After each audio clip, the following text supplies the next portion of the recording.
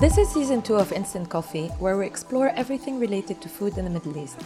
I'm Ribal Sleiman Haidar. And I'm Nadine Al-Manasfi.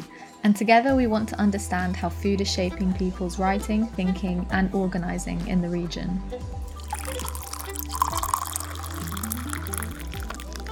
On this episode, we spoke with Mana Shamshiri, philosophy graduate and creator of the website and Instagram platform, The Iranian Vegan.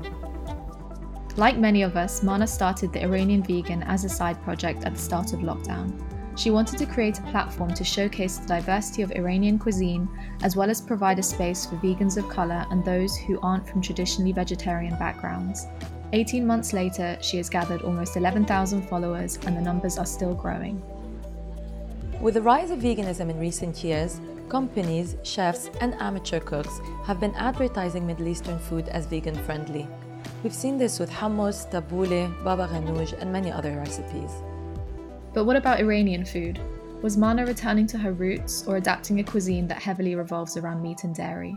We began by asking Mana a bit more about veganism itself and what it looks like in today's day and age. Mostly it's kind of been dominated by an idea of Western veganism, in the West at least. And I think it's something that I've been very aware of, and a lot of other content creators from, communities of colour and minority communities who live in the West have kind of been trying to raise awareness about how, for example, veganism didn't originate in the West, and there is a lot of history of veganism within our own communities, and that's kind of what we've been trying to amplify and show, but also show that, like, for example, for me, being vegan and Iranian can coexist very beautifully. It doesn't need to be a paradox, and it isn't a paradox, in fact, because of this fact that it has existed within our history for centuries. Mana's father moved to the UK when he was a teenager, and her mother arrived after the Iranian Revolution.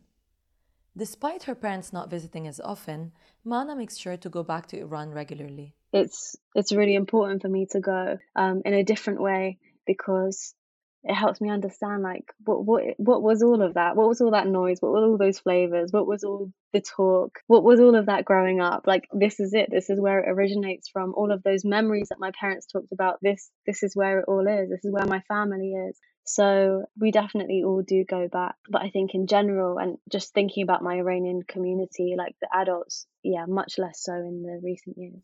As a second-generation Iranian in the UK, Mana says her visits to Iran help her better understand her culture and her roots. But for many migrants, refugees, and asylum seekers who have recently left their countries, the relationship to food is different. In a recent article for Getty News, Mana explores the connection between food and healing in migrant communities. It's different for me as a second-generation migrant, because the way I see it, I'm kind of trying to reach out to something which is almost slipping away. And because I love it so much and I value its history and I value the richness of it so much, I'm trying to continue it despite being away from Iran. That's the way that food goes beyond sustenance for me. It goes beyond just survival, because it's me understanding myself and connecting to my community. But it's also that, but I think on such a stronger level for migrants and refugees and asylum seekers, like first generation migrants, refugees and asylum seekers who have experienced expulsion from their land and use food as a tool to reconnect with it. So this article that I wrote with Diva Garg went into ideas about how food is really linked to feeling secure, feeling safe, feeling loved, moments we share with family, because food is such a social thing. For example, in Iran and other surrounding countries, they are collectivist societies rather than individualistic societies. So the group experience is plays such a huge role, and group happiness and group well-being is prioritized over the individual. Them being able to cook their own food and share it with people and share those moments and remember those moments in which they were with their community, kind of like a healing thing for them.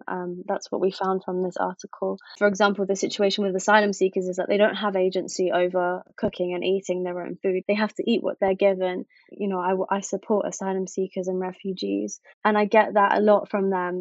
There's so much complaint or upset about the horrible bland food that they have to eat, because it's not just food, it goes so beyond that. It's just so important into making people feel at home, really. And for people whose home has been ripped away from them, it's just such an important tool in healing, as I've said, but in very different ways. I recognize for me and a person who is, might have just arrived or has been here for a few years. It's reported that over 60% of Iranians currently live in poverty. Their wages are only enough to cover a third of their living costs. Today, the inflation rate is at 46%, up from only 10% in May 2018, when the US pulled out of the Iran nuclear deal. Ghunshi Tazmini, visiting fellow at the LSE Middle East Center, told us more about the effect this has had on food security in Iran. After the United States pulled out of the 2015 nuclear agreement and reimposed sanctions against Iran in 2018, Iran's food market has seen unprecedented inflation, which has had a serious effect on the food security of Iranian households. For the average Iranian family, it's been a struggle to keep up with rising food prices and even in some periods food shortages. The price of beef, chicken, dairy products, eggs and even fruit have skyrocketed. So many Iranian households have been priced out. They simply cannot afford meat or other vital foodstuffs. Even, when my mum was young, my grandma, when they couldn't afford meat, she would make the same stews, the same khoresht, but without the meat. So it's something that has, always been there, but definitely is I'm seeing it and I'm hearing it more happening in Iran at the moment. I've had followers reach out to me to say this exact thing, to say like, oh, we can't afford meat, so that's why please can you translate your recipes into Farsi? And I'm like, yeah, of course. And that's kind of why that came about, why I started to translate my recipes into Farsi, because I realized there wasn't just a need or an audience which I was trying to cater to here, which was people like me and trying to reconnect with our culture, but also people in Iran who are basically eating vegetarian or vegan because they have to. As well as the turn to veganism through necessity, Mana also adds that there are a lot of younger Iranians becoming vegan for ethical reasons. There aren't any animal welfare regulations as such in Iran, so there is a growing movement of people who are just really interested in advocating for animal rights. And for example, the last time that I went to Iran, like maybe 2 years ago now, I was taken to a vegan restaurant, which was literally the best restaurant that I've been the best vegan restaurant that I've been to. It was so nice. It was so nice. And there are options, so I can definitely see it growing there as well, which is really lovely to see. Are there other young British Iranians or other Iranians in the diaspora, for example, who are interested in what you're doing? Have they also started, do you think, exploring Iranian veganism? That's what's so amazing about social media, because I see them there. Like, I know they exist because of social media, because they follow me and they message me, or like we message each other about these things and the difficulties that we've had with our families and integrating and getting them to accept us. So there is a growing interest, I think, in young Iranians. So I'm just happy to be able to share these resources. I don't actually know any other Iranian vegans in real life. They're all people who are very distant on the internet, but I'm hoping that, that will grow. So you said that you became vegetarian at 15. I imagine it must have been very difficult for your parents to accept at first. Did it help at all that your older sister, had been vegetarian before you and she kind of paved the way for you? She became vegetarian 3 years before me, also at the age of 15. And I remember her coming home one day with all of these like PETA leaflets, like, Mana, look at this horror that was happening, and abuse and mistreatment of animals. So I was really lucky that she, I think, dealt with the difficulty of the wrath of the parents before me. But I think once I also joined her, it was a battle with our parents. At the beginning, they didn't necessarily respect what we had or the food that we wanted to eat. But To be honest, I think I'm very thankful because it was a small period before they started to understand why this was the case. But that's immediate family. I feel like immediate family are more loving than extended family. And to this day, every time I'm at a family gathering, Mana, why aren't you eating meat? Mana, don't you want some chicken? Mana, don't you want some meat? It'll be really good for you. Like my grandparents, my aunties, my uncles. And I'm like, no, honestly, it's been 8 years. I'm okay. I feel like if I had made that decision, I would have told you by now. I'll let you know. It is difficult for Mana's family and the older generation of Iranians to understand why she became vegan. But Mana tells us of the history of veganism in Iranian culture that goes back hundreds of years. She recalls one story from the Shahnameh. It's not an exaggeration if I say Iranians are identified by the Shahnameh. It's not only the greatest Persian epic, but also one of the greatest epic books in the world. The Shahnameh was written in about 900 years ago by Abul Qasim Ferdowsi, but it covers a long history of Persian civilization. When I say history, I don't mean the Shahnameh is a history book, no, at all. This is Ali Reza Siddiqui. He is a Persian language teacher at SOAS, also working at the Asian and African Language Department at the British Library. After Islam came to Iran, many Iranian scholars chose to write their books in Arabic because they could have broader readers in the Islamic world. In such a time, Ferdowsi started to write the Shahnameh and used only pure Persian words in his work. In all 9 volumes, Ferdowsi used less than 800 Arabic words. According to many scholars and even Persians, if Ferdowsi didn't write the Shahnameh, Persian language wouldn't survive. The story is essentially about a king. His name is King Zahak, and Iranians were, vegetarians at the time. And essentially the devil comes in disguise, and the devil is dressed as this chef, and he's like, well, I want to cook you some delicious meals. Please, will you let me? He says, of course. So the chef makes him these delicious meals, and day by day, the dishes become even more delicious for the king. And every time the devil is adding in more meat and more dairy.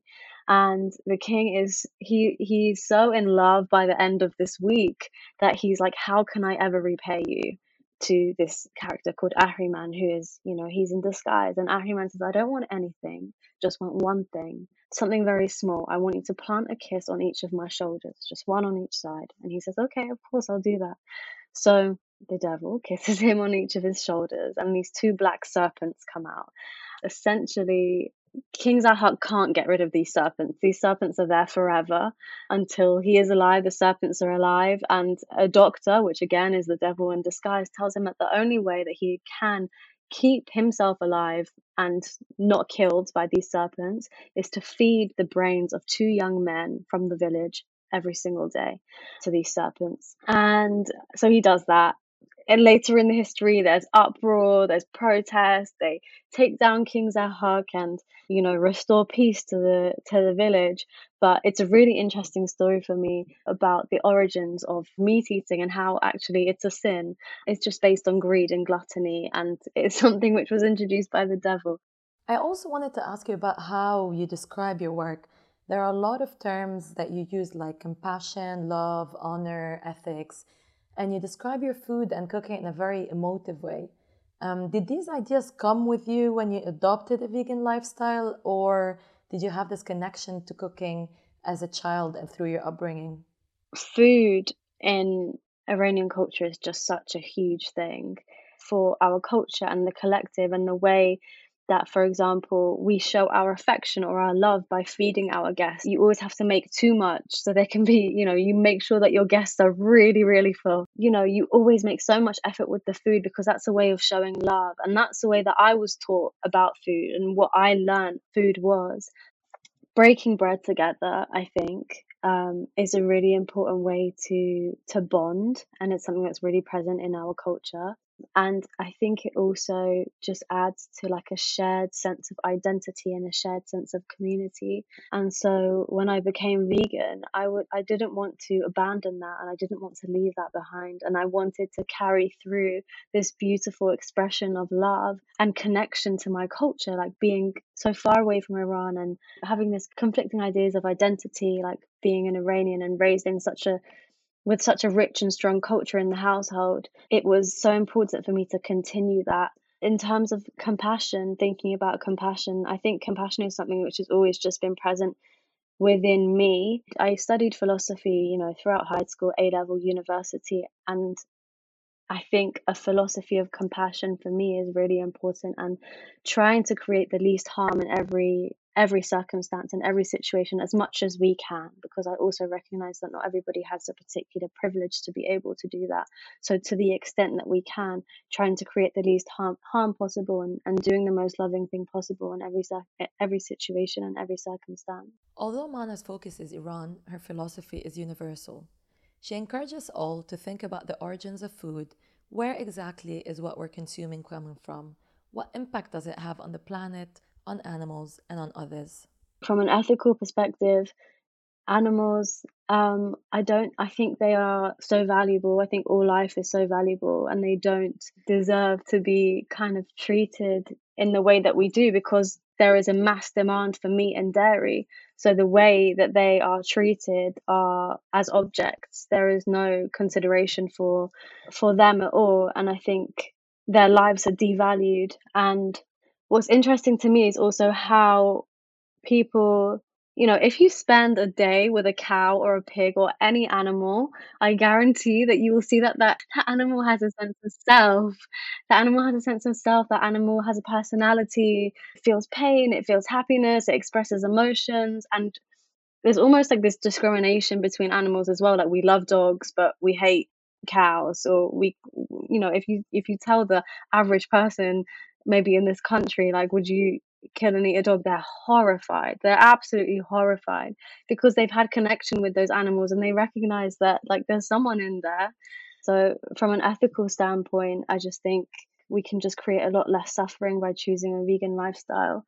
And also the environment, I think, is just such an important thing at the moment. Literally, as we're all witnessing, the earth is on fire. Like, there's no other way to put it. We're in a climate emergency. We're in a climate crisis.